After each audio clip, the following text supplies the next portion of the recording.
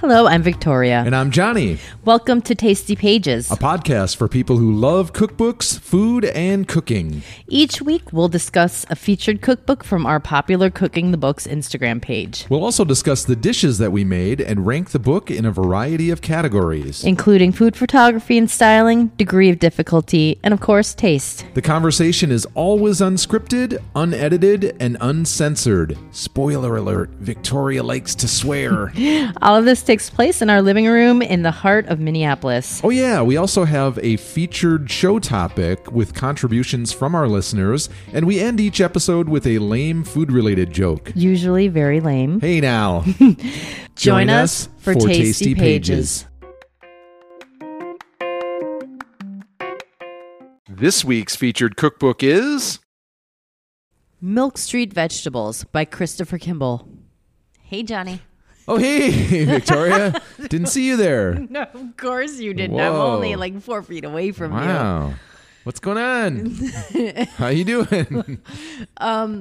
Just to apologize in advance, this episode might be a little bit messy. We've been day drinking. Yeah, we'll get to that later. Yes.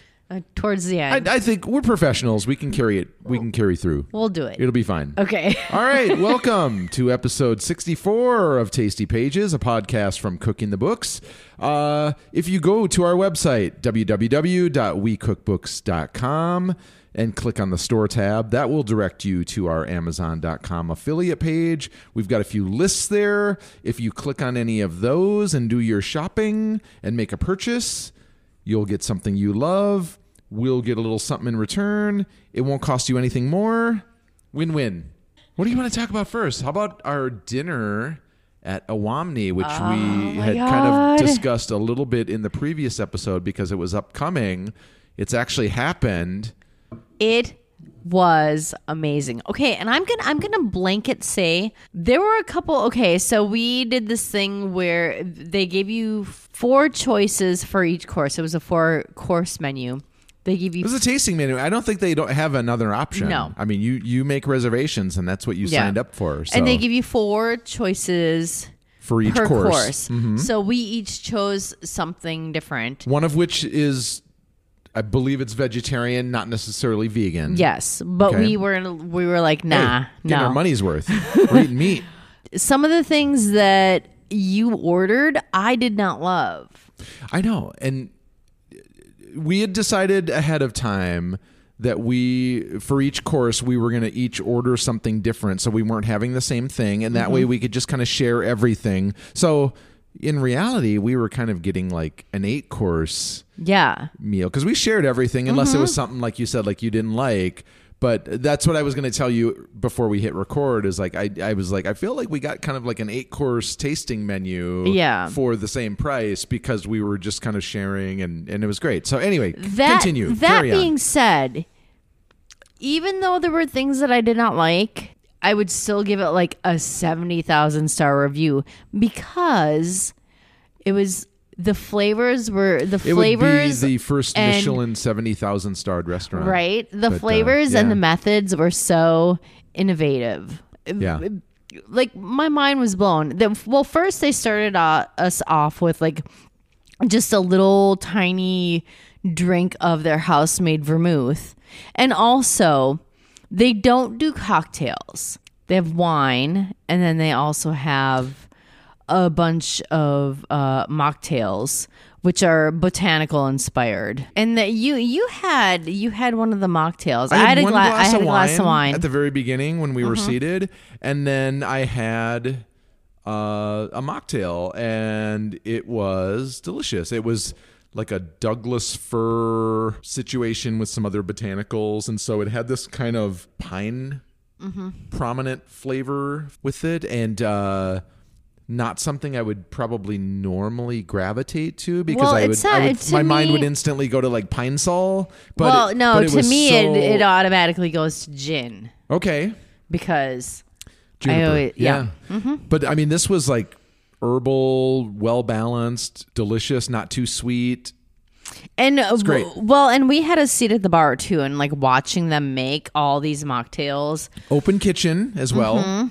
best seat in the house as far as I'm concerned. Yeah, we sat at the bar. It was fantastic. And some that of these is people that demand like the best table in the restaurant. Screw those people. We were sitting at the bar watching the action happen. So let's talk about what we had. Oh my God. I feel like we could do a whole episode about I know. this menu. We'll go down it really quick. Okay. So first course. For our first course, I got the venison tartare, and it had like duck egg. It was a pickled duck egg. Purple sweet potato, some pickled carrots, and you had the duck pate, and it had turnips, candied turnip, and smoked turnip, and pickled duck egg. Yeah, you weren't a fan of that. I didn't love it. Was it the turnips? Perhaps? Probably. Yeah, I know you're not a fan of turnips. I don't remember what exactly it was, but I didn't love it. And I mean, talking about this does not do the dishes justice because all of these dishes were beautiful, like gorgeously plated. And even though I didn't like it, like I still appreciated it. Right. Like, so for the second course, I had a bison tripe and tail situation, and it had sweet potato, white nixtamal, some root vegetables, some chili crisp, and you had a pheasant. This was another one that I did not like. Yeah, surprisingly. I know. And it was like there was a sweet potato dumpling, a black walnut vinaigrette. Maybe it was like the black walnut vinaigrette that I didn't think love. that's what we determined at the time because, as you know, neither of us are huge fans of walnuts. We find them a little too bitter. And I think this dish did have kind of a bitter flavor component that was like I was front just and like, center. and it had sage too, Yeah, so it that was like compounded. Yeah, it didn't bother me, but I think that was kind of what we determined when we were hanging out. And so then for the third course, I had mutton. It had green chili, some blue corn tortillas, and they were these beautiful, like standing tall. Yeah. This dish had some height to it. It was gorgeous. Yeah. Some cactus leaves. It was gorgeous. And then you had wild rice stuffed quail, and it had currants, rosehip, juniper, some burdock. You didn't like the burdock. The bird, yeah, you're right. I don't like. The texture's a little tough. Yeah, I'm kind of. They were like these very thinly sliced strips of burdock. And then they brought out. I did not get to eat this. They brought out these crickets. Yeah, like actual insects, people. Crickets. I couldn't eat it because they said that it had shrimp paste in it. No. They said that if you had a shrimp allergy like you do, that the exoskeleton of the crickets was similar to shrimp, that some people that have shrimp allergies would also be allergic to crickets.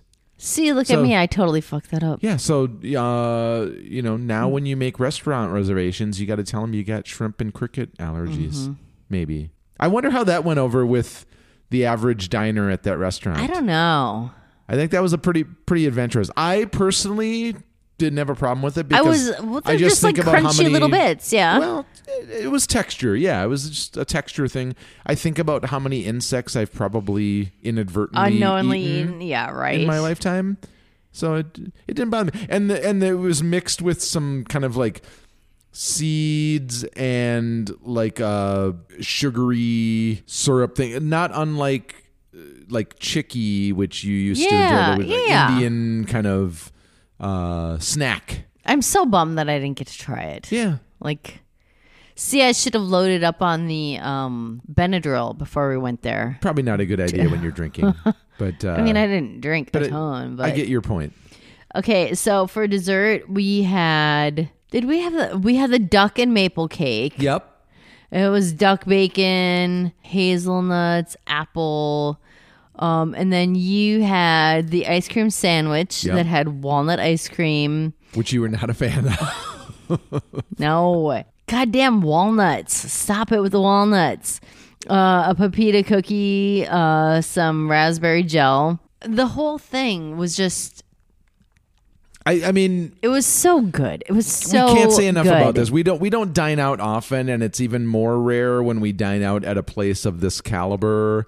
And it was, the room was fantastic, the service was fantastic, the food was like stunning. I mean, this was one of those memorable meals that I was still thinking about the day after. the I was next kind day- of like a food hangover kind right? of thing. I was like I woke up the next day and I felt like I was swooning over. Yeah. It's like when you go on a really good date Yes. and you Well, just swoon over it. do I have to be worried?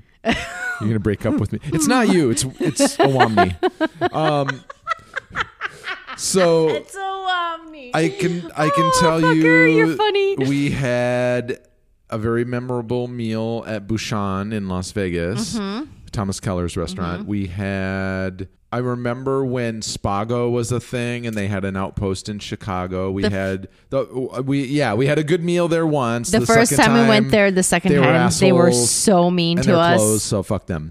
And I'm trying to think of what else. We had a great meal in New Orleans at Emerald's Place, which was I don't remember. It was called NOLA. Oh, that's right. There you go. So there's like a few, and then we've done some of the outside dining, outstanding in the field. The first one was dinners. amazing. Yeah. But if you've never done those, I think they're still doing them. Probably not during the pandemic, but they're probably they're probably like $300 now. oh, more than Oh that. my God. probably. When we a started memorable them. experience, Yeah. undoubtedly. So yeah, look those up too. Outstanding in the field. But yeah, so there's a few that stick out in my mind in my lifetime that were just like these truly transcendent, to quote James Lipton, memorable Wait, meals. did you say Lipston? I stumbled my words, but Lipton. No. Did you know he used to be a pimp? James Lipton? Yes. What? He was a pimp in France. Shut up. Yes. Says who?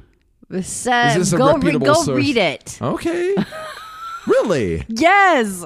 Huh. I don't know how to respond to that, because that's just like, you might as well just said he had like 3 heads or I just something. blew your fucking Yeah, mind. you kind of did.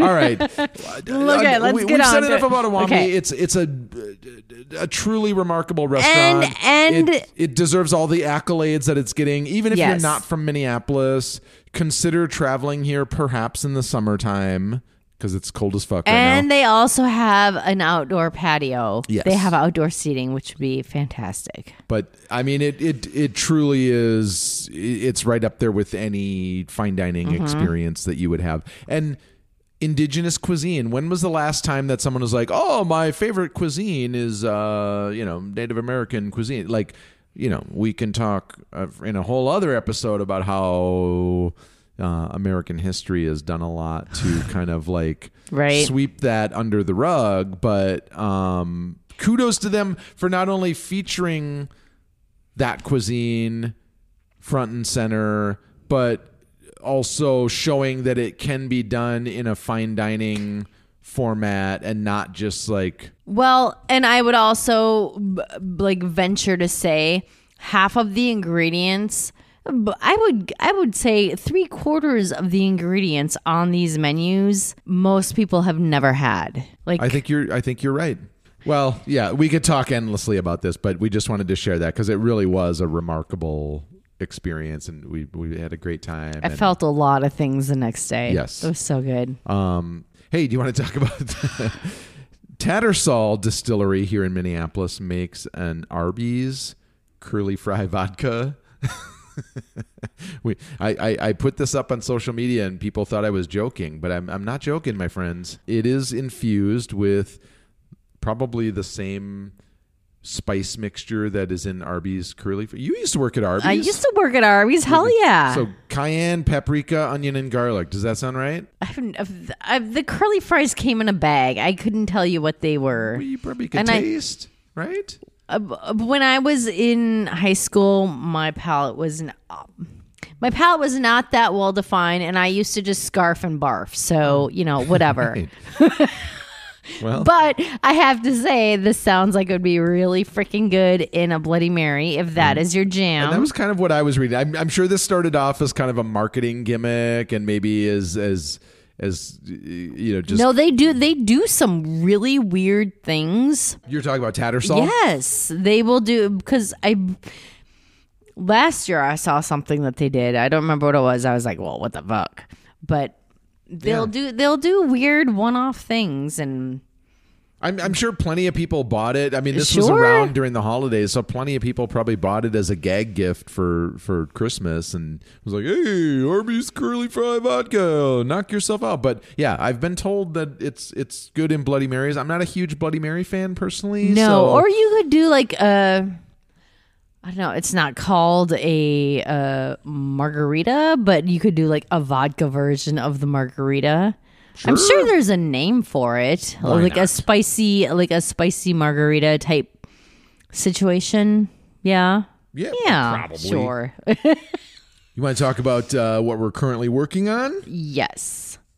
So we are currently working on Half Baked Harvest, super simple, by Tegan Gerard. Second book by her. She's got a new one coming out, Yes. which we will be receiving, called Half Baked Harvest Every Day. So we may be featuring that. Woo woo. Yeah, but this is just kind of simplified, quick and easy recipes from her hugely successful first book and blog, and enjoying it so far. And that kind of leads us into What's for dinner? yes. So tonight we're having pomegranate braised short ribs with sweet potato mash. And it's in the slow cooker right now. It's been in there since noon, so it's gonna be great. It's gonna be filling great. filling up the condo with delicious aromas. Oh, and I had a cooking related injury. You did. I feel so bad for you. I was searing the short ribs and some of the fat popped, and I hate when the fat pops. yeah. And so I have like a nice little We should put collection a picture of. of that on social media. Otherwise, maybe I will. it didn't happen. Didn't happen. But yeah, It's funny though, because this seems kind of like a pussy, like No, I because I've I had feel your pain. This looks nasty. I've had much worse burns working in restaurants. It never gets any easier. It does not. But I think when you get like hot grease splattered on you, it hurts more rather than when you like singe your arm like on Yeah. Well, because it's lingering. Yeah. Not like hot sugar, but the. Ooh, But- yeah. We're not even gonna but similar. talk about hot sugar. Yeah. But yeah, like so. Yeah, I have a nice little. Hot Sugar was one of the women that worked for James Lipton. Yeah, right. It was like his best woman back in France. All right. Our show topic for this episode is You're so funny. wine drinkers. You gonna be okay over there? God, I apologize, listeners. Shut up. No, I'm funny. I'm cute. The apology I'm is cute. for both of us because this is just a hot mess of an episode. Okay, Uh, we're good. might delete later. Never know. What is your favorite type of wine to drink? And we got a lot of submissions. I know. I A lot of love wine it. drinkers. I love it. The pandemic has turned everyone into wine connoisseurs. Yes. You want to start with the first one? Yes. DNK said, I like Cabernet Sauvignon and white Moscato. Ooh, she likes the sweet. That's she a likes- departure. She likes I mean, the white that's- sweet shit. Yeah, yeah. From a Cabernet to like a Moscato. Yeah. That kind of blows my mind. Depends on what I'm eating. And then our buddy Jackdaw said Italian reds and reds from the south of France. He listed a few specifics, but we got a long list to get through. Yeah. So Betty Ray said, I still love a good Cote de Rhone. And then Kenan R said, depends on the context of my day, mood, location, blah, blah, blah. And I totally get that because, I mean, if I'm gathered around a burning trash can with a few acquaintances who may or may not have cleaning products coursing through their veins, a vintage Beaujolais seems a little bit bougie to be sharing with them. Actually, it's not. You don't Well, think? no. Like Okay, a vintage Beaujolais, yes. Yes. But a new release Beaujolais, not so much. I mean, I get, it depends on the food, the occasion. If we're drinking a new release Beaujolais, Yes. it fits the Drink occasion. away. And then our friend Victor K said he's not a huge wine guy. That reminds me of that joke I told you earlier. What do you call a guy that's under 6 feet tall? A friend. A friend. Sorry. Didn't come from me. I was listening to a podcast and they were talking about dating short men, and that's their Sure. joke. So anyway, Get to it, he son. Said, what can I? But he said, what I can get is I love a good Malbec. Black Tears, which sounds like a sad bastard band, is incredible. I've not heard of that one. Black Tears. Black Tears would be a good. It does sound like a sad bastard band. There's too many bands with black in the title, though, like Black Keys, all that stuff. So anyway, next one. Kairos D said ones that are made from grapes. Well, thanks. You're so very, very specific on Yep. that one. Our friend Kimberly R said a good buttery Chardonnay from California is my recent fallback. You're not on board with that, huh? I am not down with the buttery. No. I'm kind of with you on that. But she says I also really like to pair with food. So for steak meals, I need a spicy cab, a Cote de Rhone for wintry comfort food. Rosé is my summertime patio drink. I hear you on that one. Bubbles with brunch, of course. Let's see. Riker. Cheap box wine. $3 Chuck. Come over here. So that got me falling down the rabbit hole of Charles Shaw and Trader Joe's. Really? Because, that was like our drink of choice for many years. When we moved into when we moved into the place on Roscoe in Chicago, that was our exposure to Trader Joe's. We used to get $3 Chuck by the case. We did. And I'd always at the checkout, I'd mention to the cashier, oh yeah, we use it for cooking because I felt didn't want to look like an alcoholic. I felt a little embarrassed buying a case of cheap $3 Chuck. Well, which used to be $2 Chuck. It used to be thanks $2 to Chuck. inflation. You know what else went up from inflation? Jay-Z now has 114.2 problems instead of 99. Shut up. Come on, that was good. No, it wasn't. Oh, all right. So this got me thinking about Charles Shaw. First of all, is it a real person? Answer, yes. And how this happened. So Charles Shaw used his wife's money. He married into a wealthy family to buy... Yep. To buy 20 acres of Napa Valley land in 1974 to start a winery. Business was automatically brisk, and he kind of knew some wine knowledge, and he eventually built that up into 115 acres by the late 1980s. Unfortunately, Charles Shaw's business acumen was not always the greatest. He once mistaked wax that was used for wine barrels. Instead of beeswax, he used some petroleum-based wax, and it tainted a supply of wine to the tune of 1,400 barrels that he had to discard. Did you hear that, Victoria? Wait, hold on. I was in the bathroom, and did I hear you say mistaked? Mistaken. Oh, I thought you said mistaked. I probably did. But my point was, he used a petroleum-based wax instead of beeswax for his barrels, and he had to discard 1,400 of them. And then he also mistakenly, right, anticipated the demand for Burgundy wines, which were skyrocketing at the time, but the demand was on the decline. And then he had a root lice that infected his crops. That chewed at his grapes, because those root lice, all they do is chew grapes. So by 1992, business was kind of waning. So he went bankrupt, and the assets were purchased by Fanzia Wine, owner of... Fanzia or Franzia? I think it's Fred Fanzia. That's what it says in this article. I'm see my classy ass is just like. I mean, maybe it's a misspelling. I go to like Franzia wine. It's Bronco Wine Company, and they sell about 80 different wine labels at varying price points. And for the Trader Joe's stuff, the good stuff, they decided to debut this Charles Shaw line. It debuted at Trader Joe's in 2002 and sold for $1.99 a bottle in some markets. $2 Chuck. $2 Chuck. That's the name. They were able to do this because eventually they had some vineyards in California's San Joaquin Valley, which is comparatively cheaper than Napa and Sonoma, that was supplying the wine. And then they also fermented this wine in oak chips instead of oak barrels, which cut down on the cost. And then surprisingly, they ship it in lighter wine bottles with like thinner glass, so it's not as heavy. Well, it's probably cheaper. That's what I'm saying. Like this is all the stuff they did to keep the costs down.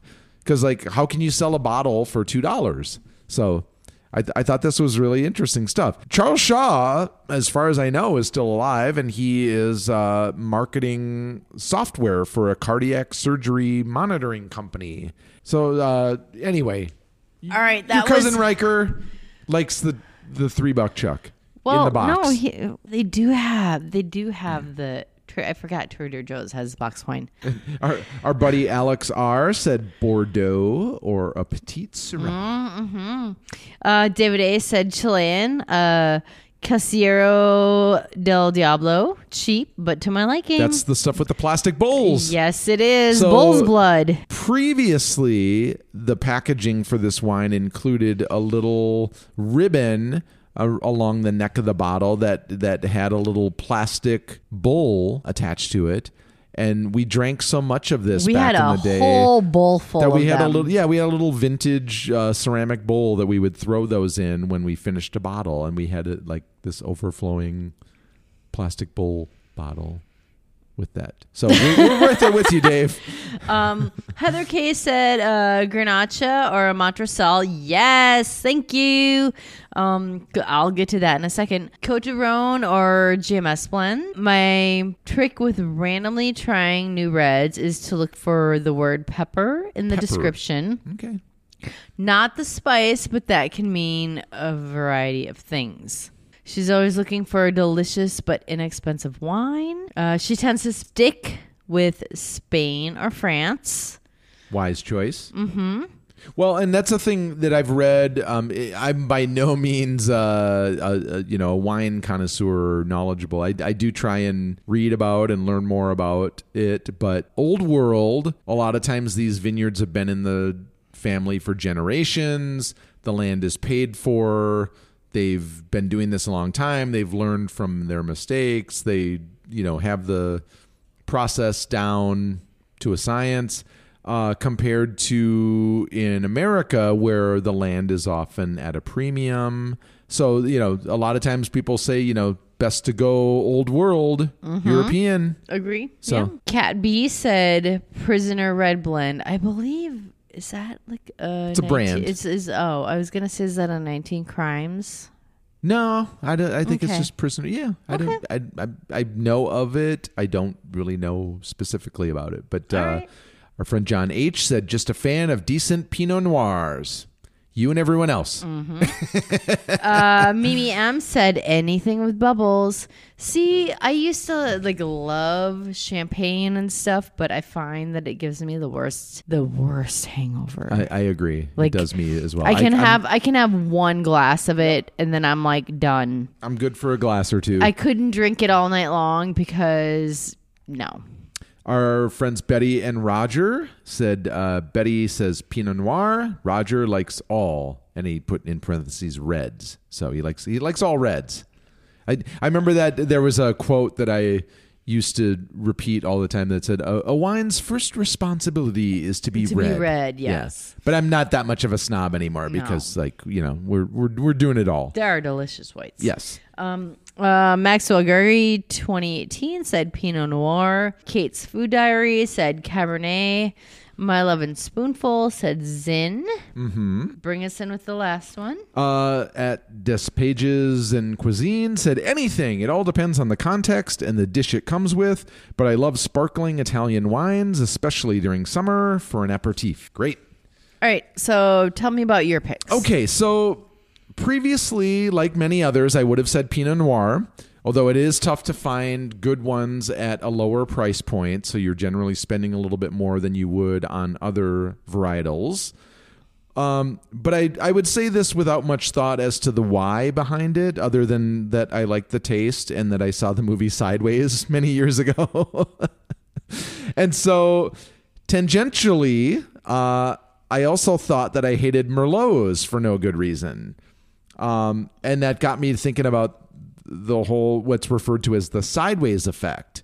And you might think this is a myth, but there have been studies, and there was one where astonishingly... I read about this whole thing too. California wine grape production in general was up about 7 or 8% annually during the time that Sideways came out, like for the 3 years after it came out. Meanwhile, Merlot sales dropped 2%, and Pinot sales jumped 16% in that same period.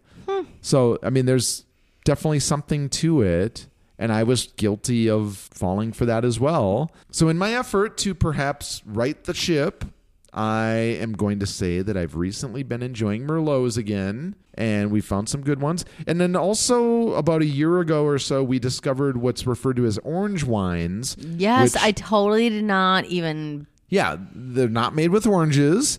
It's a type of white wine made by leaving the grape skins and seeds in contact with the juice, creating this deep orange-hued finished product. They're great in the summertime, very refreshing. Specifically, Field Recordings makes one called Skins that we're quite fond of.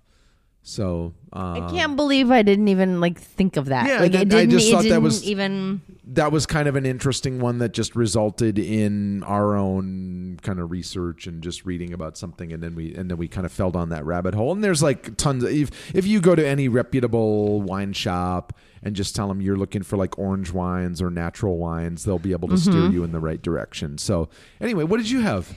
Well, for reds, I would say Mourvedre, which Heather Kate clocked as Montracel in its native Spain, because that's where most of it comes from, and then it also comes from France. And I got turned on to it when I was working at a wine bar in Chicago, and I would sit after work and drink glasses and glasses of Mourvedre, as you would with me. It's very, and it's kind of crazy because it's really high in tannins, which I always think I don't like, but I do. I guess I do. And it's a very meaty kind of wine. Full bodied. Okay. If we're talking about white, it's always going to be Sauvignon Blanc. I tend to lean towards the New Zealand ones. They do it very well. And I can tell you, the first bottle of wine I ever bought was it was a Sauvignon Blanc from Fetzer. When we first started dating, I remember that was kind of your go-to wine. It totally was. If we went to a store and picked out wine together, that was, your thing. So I've enjoyed many of that as well with you. I think it's funny that I can still remember the first bottle of wine that I ever bought. It was a very momentous occasion for me. Did I say that right? You're all grown up. Monumental. Sure. Both. Sure. All right. Let's get to the book. Milk Street Vegetables. So we did this during our dry January and meat-free January. The arrival of this book was quite timely because it also fell on the heels of, we had just completed both Treasures of the Mexican Table and Mumbai Modern, which we focused on vegetarian dishes, but they were also a little bit more involved, just technique and preparation wise than this one. So we were kind of welcoming like a nice, simple, easy book that we could lean into. Can I just say, Yes. when we got this book, I looked through it and I was just kind of like, meh. Like I paged through it. I was like, meh, I don't. You weren't feeling it. There was nothing like I didn't mark anything or whatever. And then I gave it to you and you marked stuff. I found a ton of stuff. And then I was like, I don't know, maybe I was in a mood that day when I looked at it. But so. I mean, this book has over 250 recipes focusing on a variety of different vegetables.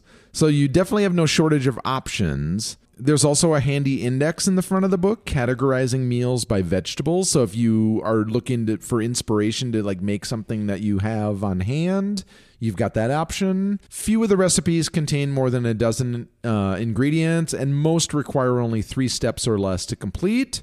And you know that Milk Street is always going to deliver dishes and techniques that seem thoughtful and well tested. So we had a few issues with at least one of the recipes, but for the most part, I would say that that's accurate. It's true, yeah. So we'll go down a bullet list of what we made. We made a jicama and orange salad with queso fresco, oven crisp smashed potatoes with cilantro yogurt and a hot sauce. Yes. Spicy roasted cauliflower with sun-dried tomatoes and almonds. Pearl couscous risotto, quote unquote, with asparagus. Inverted pizza with onions, potatoes, and thyme. All right. Well, let's talk about this first dish. So this was the jicama and orange salad with queso fresco. January, it was citrus season, so we're kind of leaning into that. Jicama is a star here. So this is a dish the ingredient that's native to Mexico. It's got a mild sweetness and a crisp, starchy character, kind of like a potato. You know what's funny? I remember the first time I had jicama. Yeah. I was in 6th grade. What'd you think? 6th grade. That's adventurous. It's a long time ago. What'd you think? Because I loved it. I had a girlfriend who I'd never heard of anything about like vegetarianism or whatever, but I had this girlfriend named Rebecca who she lived up the street with her dad, and they're vegetarians, and she did Point Ballet. Pretty progressive back in the They day. were so granola and progressive, and I loved them. Goddamn Columbia Heights hippies. I know, right? It was so rare to find in Columbia Heights. I fucking love them, and then they moved. Oh. So, yeah, jicama. Sorry. I mean, this is often peeled because it's got kind of a fibrous outer skin and eaten raw. But we've had like jicama fries before. We made jicama tacos. We did it like 3 ways. We roasted it and I think mashed it maybe. And then I don't know. This was my introduction to supreming citrus, which you patiently showed me how to do. I try. And now it's in my cooking repertoire. I try not to like hover over him while he's doing something, but I saw him trying to supreme an orange. I wasn't doing it right. I was like, but wait. you showed me how to do it. Yeah. So now I gained a new skill. And then this had a dressing that consisted of the citrus juice that you kind of reserve, and then some agave nectar, grapeseed oil, and a little pinch of ancho chili powder. So a little bit of heat, just a hint. And then it was good. Like I believe we used blood oranges. We used a variety of citrus and some grapefruit. And we had it for like an impromptu dinner when some. Yeah, so we made this, photographed it, and then a few nights later we had some friends over for dinner, and we were doing some takeout, and we needed a little side thing to throw together. Oh yeah, it was the Herbie Butcher, the vegan fried chicken, which we previously ridiculed in another episode, and we've come around to realizing that we actually enjoy it. But it shouldn't be called vegan fried chicken. I'm standing by that. But anyway, we served it with that, and everyone enjoyed it, including the kid. Yes. So yes. By the way, our friends have a 5-year-old daughter, and she loved it. Yeah. So that's why he said including the kid. Yep. Let's move on to oven crisp smashed potatoes with cilantro yogurt hot sauce. Thank you for picking that one up for me. Yep. So the potatoes first get boiled and then you roast them, and that ensures that they're going to be soft and creamy inside, yet crunchy on the outside. So, and also this is said to sprinkle coconut on them, but we were like, no.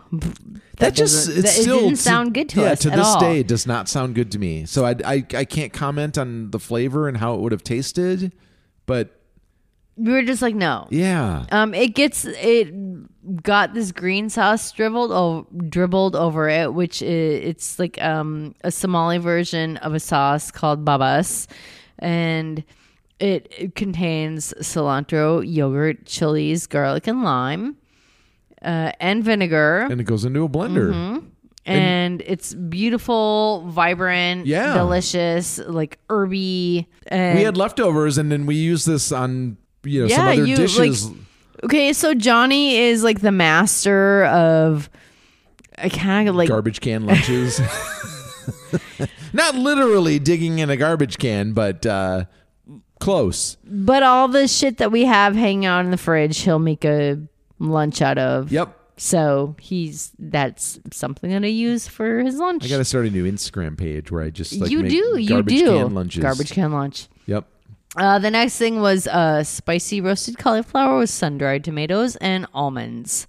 If you want to eat more vegetables, this is like the perfect dish. It starts with a paste that's made with cilantro, sun-dried tomatoes, almonds, pumpkin seeds and chilies, and cumin. Almost like a relish of sorts, but a little more finely chopped than that. Yep, and that gets put on the cauliflower, and then it gets roasted in the oven. But then you reserve half of it, and that gets mixed with lime juice to thin it out a little bit. Yep, lime juice and sour cream. Becomes more of like a sauce or dressing. Yeah.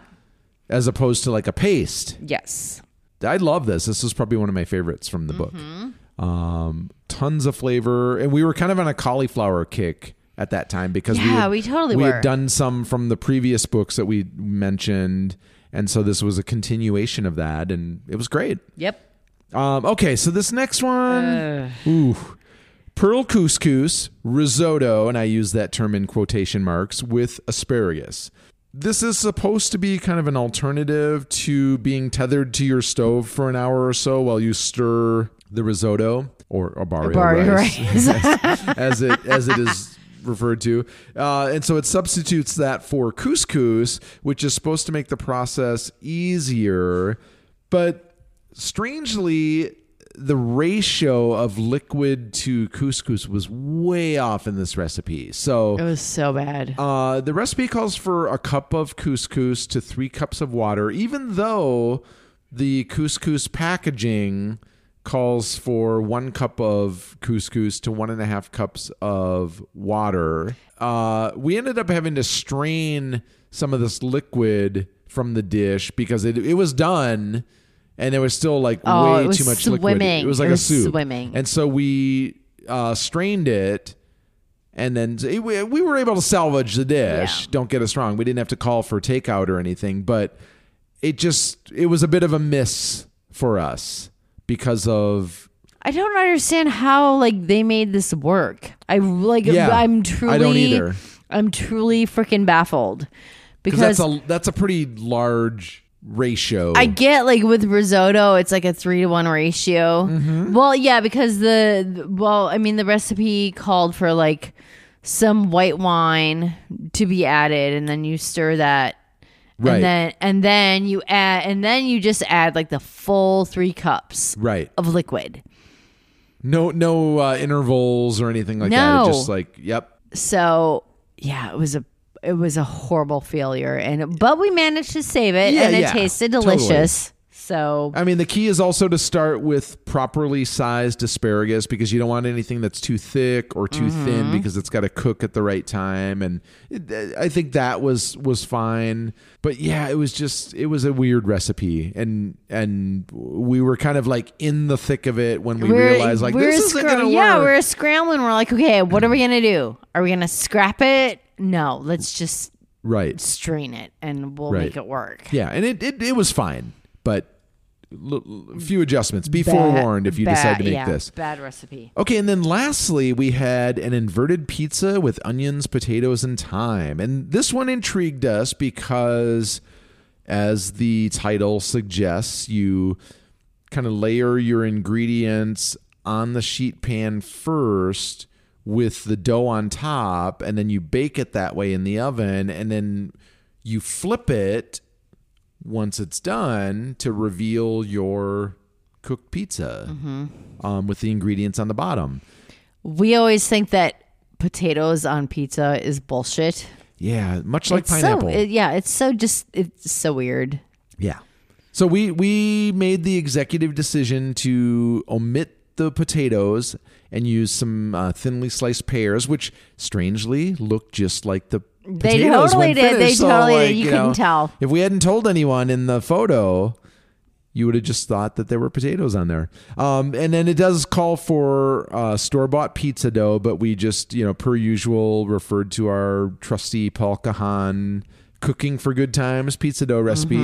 If you don't have the book, it's worth Get buying it. Yep. just for that. Anything else to say about this? Once the pizza is done, you put a You little okay bit of with it? You ricotta. need a nap? Want me I to do. get your pillow? Yeah, I do. Shut up. I'm going to climb up over on the couch up All here right. and do the rest of the go podcast from back. there. Yes. I got you.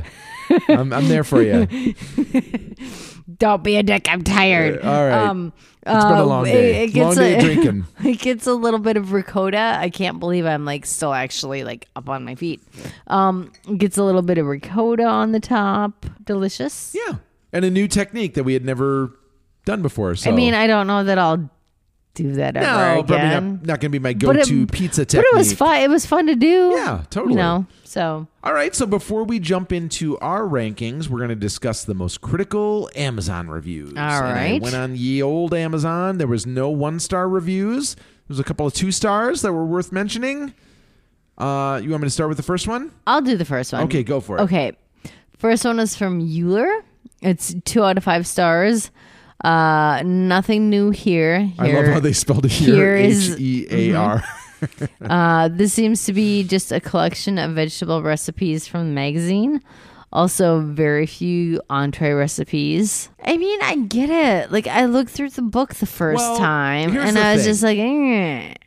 I think a lot of people, including someone like my mom, think that traditionally a meal, especially something for dinner, has to include meat Yes. or a protein. If that's how you were raised, it's a tough thing to wrap your head around where you think that, you can just have vegetables and that's going to be filling for a meal. And that's something that, if I'm being honest, I probably still struggle with. And so you just have to get past that mindset that thinking vegetables aren't somehow filling or substantial enough to stand on their own as a dinner. And so maybe that's where they're kind of coming from, but nothing to fear. You'll eat this, you'll be full, you'll be satisfied. It's not a problem. Okay, and then the next one comes from Mary Jo Demonchuk. She gave it a 2 out of 5 stars. She said, not for everyone. I ordered it on a wait, and I expected it to be better than I thought. I like Milk Street recipes, but as a good cook, I felt the vegetable recipes were a bit lackluster. So, all right. I want Mary Jo's recipes. Maybe she's got some better ones. So, all right. So now we're moving into our rankings, beginning with food photography and styling. What'd you have, Victoria? Okay, I gave it a 3. Okay. There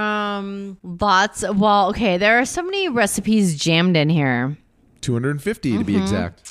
So there were a lot of quarter page photos. I don't know. I didn't feel like they were all that special. A lot. Throughout the book, there would be highlights on vegetables. Just singular highlights on vegetables. And I like the fact that some of the vegetables that they featured were imperfect. I didn't notice that. Yes. Okay. There were carrots that were kind of fucked up. Okay. Which I really appreciate. So either organic or just imperfect. Okay. And they had some of the overheads. A lot of the overheads are photographed off center. Yep. And then there were also some photos that I'm not a food photographer. I don't know what the term is, but it reminded me of looking at something under a microscope. Like it had like that very all like white light in the background, and then you know what I'm talking about. White light, like with the onions and the alliums. Like it's just white. They're thinly sliced. It reminds me of very like kind of antiseptic. Mm-hmm. Yep. And that's also something that I said about most of the photos. It felt very antiseptic to me. So that's that. Okay. It wasn't like to me, nothing was overly styled. There weren't a lot of like implements. No, not at all. Very there clean. Wasn't any linens or like, so yeah. Okay. All right. So I gave it a 4.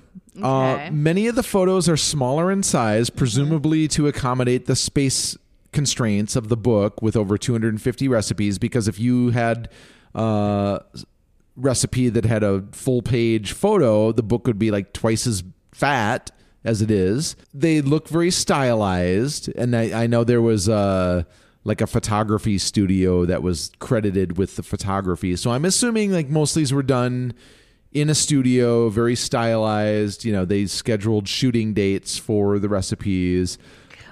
Wait, tell me how they look stylized to you. I'm getting to that. Okay. So you know how sometimes when you're watching a movie and you can almost see, quote unquote, the script as you're watching it? Man enters, pauses as he looks around. Then he takes a sip of his drink. So these photos almost have that same effect. Like bell peppers glistening with morning dew. A stylist meticulously places rosemary sprigs in a strategic place with tweezers. You know what I mean? Like it's almost distracting because they're almost like so perfectly styled where they have like... I didn't get that at all. Oh, yeah. I like, did not think they were perfectly styled at all. They look very deliberately styled to me. Okay. With like perfect lighting... Well, yeah, the perfect lighting and stuff, but I didn't. You could tell there was no. But if it's a Milk Street thing, yes, I get that. These did not come off like out of the pan and onto somewhere, you know, in someone's like home kitchen and then were photographed. I get it. Yeah. Okay, I get it. Yeah, they scheduled styling dates. I can guarantee it. And that's what came up in my head when I was looking at these photos is they kind of lacked any kind of like quote unquote soul. Or spontaneity. While the photos are technically great, they lack any kind of, you know, like what I mentioned. So it's almost like this overachievement. Wait, you gave it a 4? I gave it a 4 because there was like nothing. I mean, it's hard to fault the photos because they look pleasant. They're nice. They just didn't like grab me. But if it's boring, what? Because like how can you? It's like it's kind of like grading someone, you know, musically who's like technically like super proficient. It's like how can you really like give them bad marks for their performance, even though like it just didn't do anything for you because like they lack that little something extra. But that is part of the performance. It's my rating. Why are you criticizing it?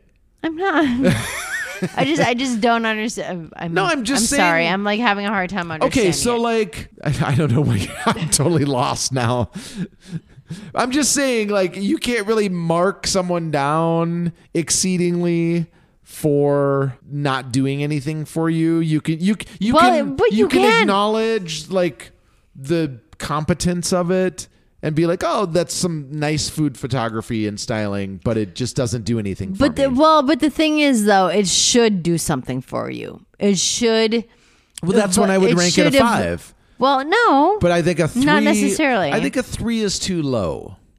Because that implies that it's kind of average when it's not really like... it felt very average to me. That's your like it should like but that's your ranking. I know. That's your opinion. I know. This is all about opinions. I'm stepping all over you. Kind of. But okay, I apologize. No, I actually do apologize. Okay. I'm sorry. I'm like blah blah blah blah. All right. Okay. Design and layout. I gave it a 3.5. Okay. One thing that I thought was really weird, and I don't know if you noticed it, was for every step of the method, the first sentence is like bolded. Whether I it's didn't like notice that. Yeah, whether it's like add 3 tablespoons of water. Which when something is bolded to me, it should be important. Right. Yeah, agreed. Totally. So I'm just like, what the fuck? Weird design choice. Yeah. There really is no like set page layout. All the recipes are different. At the beginning, they do have an index of recipes by vegetables. But there are 10 different sections of recipes. And throughout the book, there are different vegetables that are highlighted.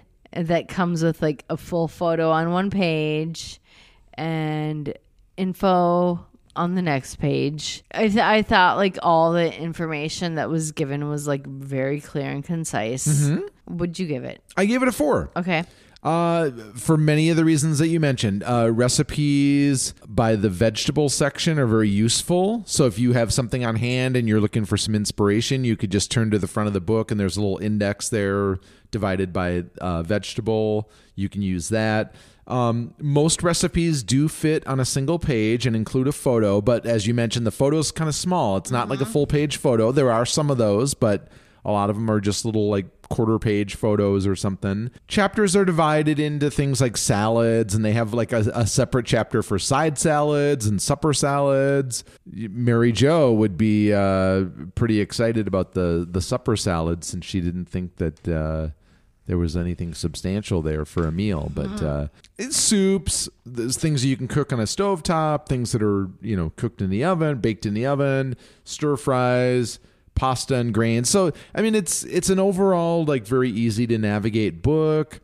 As you mentioned, there's some sections that focus on a particular ingredient, offering kind of like characteristics of the vegetable, some traditional preparations from around the globe, flavor profiles. So there was like things like leeks, summer squash, asparagus, corn, blah, blah, blah.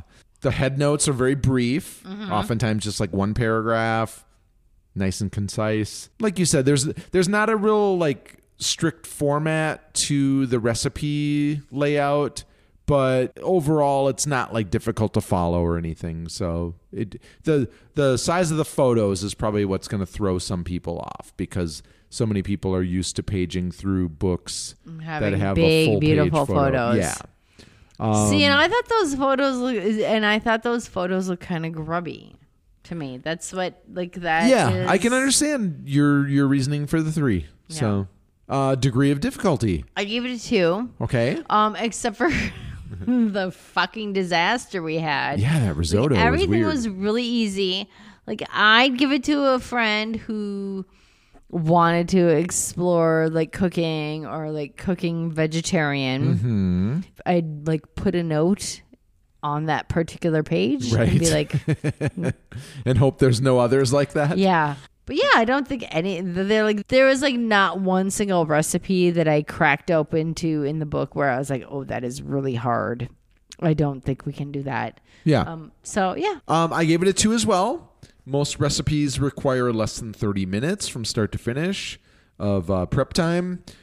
They contain no less than a dozen ingredients and require less than 5 steps to complete. No dessert baking, obviously, because the focus is on vegetables. So I think that removes some of the difficulty from the equation of a lot of cookbooks. But yeah, no issues with the degree of difficulty. I think it's like anyone who's like a competent home cook will have no issue navigating this. Yep. Taste. I give it a 4. Okay. Everything tasted very good. There was like no having to tweak anything. But then again, I have with to the say, exception of that potato recipe that we decided not to sprinkle coconut all over everything. Yeah. Which seems still to this day weird. But then again, I have to say there was nothing that was like spiced enough that it blew my hair out of the water. Where Correct. I was like, so you know what? I'm going to change it to 3.5. Okay.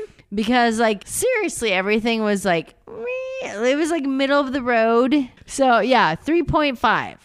There you go. Would you? I gave it a 4. Okay. Yeah. I find everything enjoyable. We needed to make a few adjustments, but nothing offended me. Everything seemed to work out. Yeah, it was fine. Maybe I should change it to a 3. I'm going to change it to a 3. Okay. Is it still too late? No, it's. right. I changed mine. Yeah, it's a 3. Okay. It's a solid 3. All right. All right. And then we've reached our new segment, Food for Thought, Food Idioms Explained. And this is a good one. This is, you've heard that expression. Crying over spilled milk. Yep. Okay, so this is an old English proverb. It goes back to at least 360 years. James Hallwell, who was an old English historian and writer, used the phrase in a book called Proverbs in 1659. No weeping for shed milk. Doesn't have the same ring to it. No, it doesn't. It may have come from supernatural lore, which is this is something that I used to be really into, like the folk and fairy lore. In the days when people believed strongly in fairies, it was common to lay out a shrine for them, consisting of small quantities of food and drink, particularly their favorite, which was milk. I didn't know milk was the favorite beverage of I knew fairies. that. Okay. You ever leave out a shrine? I know. Okay. Well, because you would leave it out in like a little. You're not going to leave it out in an apartment or whatever. Yeah. I think nowadays you could leave out some Arby's curly fries, maybe. Like you would leave it out. A little shrine to them. Yeah, I wonder if they'd like those. No, I don't think they would. I think they would be like, fuck this noise. Maybe the vodka. You would leave out quantities of food and drink. And yes, their favorite was milk. So whenever, like, if milk got spilled, it wasn't anything to worry about. You would just consider it as like a little offering to the fairies. Don't cry over spilled milk. Yeah. That's a very lovely food idiom. Very pleasant. Yeah. Nice. Some great origins of it. All right. Okay, so if you enjoyed the show, please rank and review us. You can follow us on all of our socials. Our Instagram is at we_cook_books, and our Facebook is at wecookbooks. All right. So, joke time. Okay. And this is kind of inspired by a trip we took this afternoon to Venn Brewing, VENN, which in Norwegian means friend. How's that for you? Right? Very welcoming. That sounds lovely to me. It's right in our neighborhood here in Minneapolis, and a lovely place. They had like a nice little brew pub. It was dog friendly. I got there must have been like 6 dogs in there. Oh my God, it was I got great. to pet so many dogs. You did. Well, like we've been dealing with old dogs in the past like 4-ish years.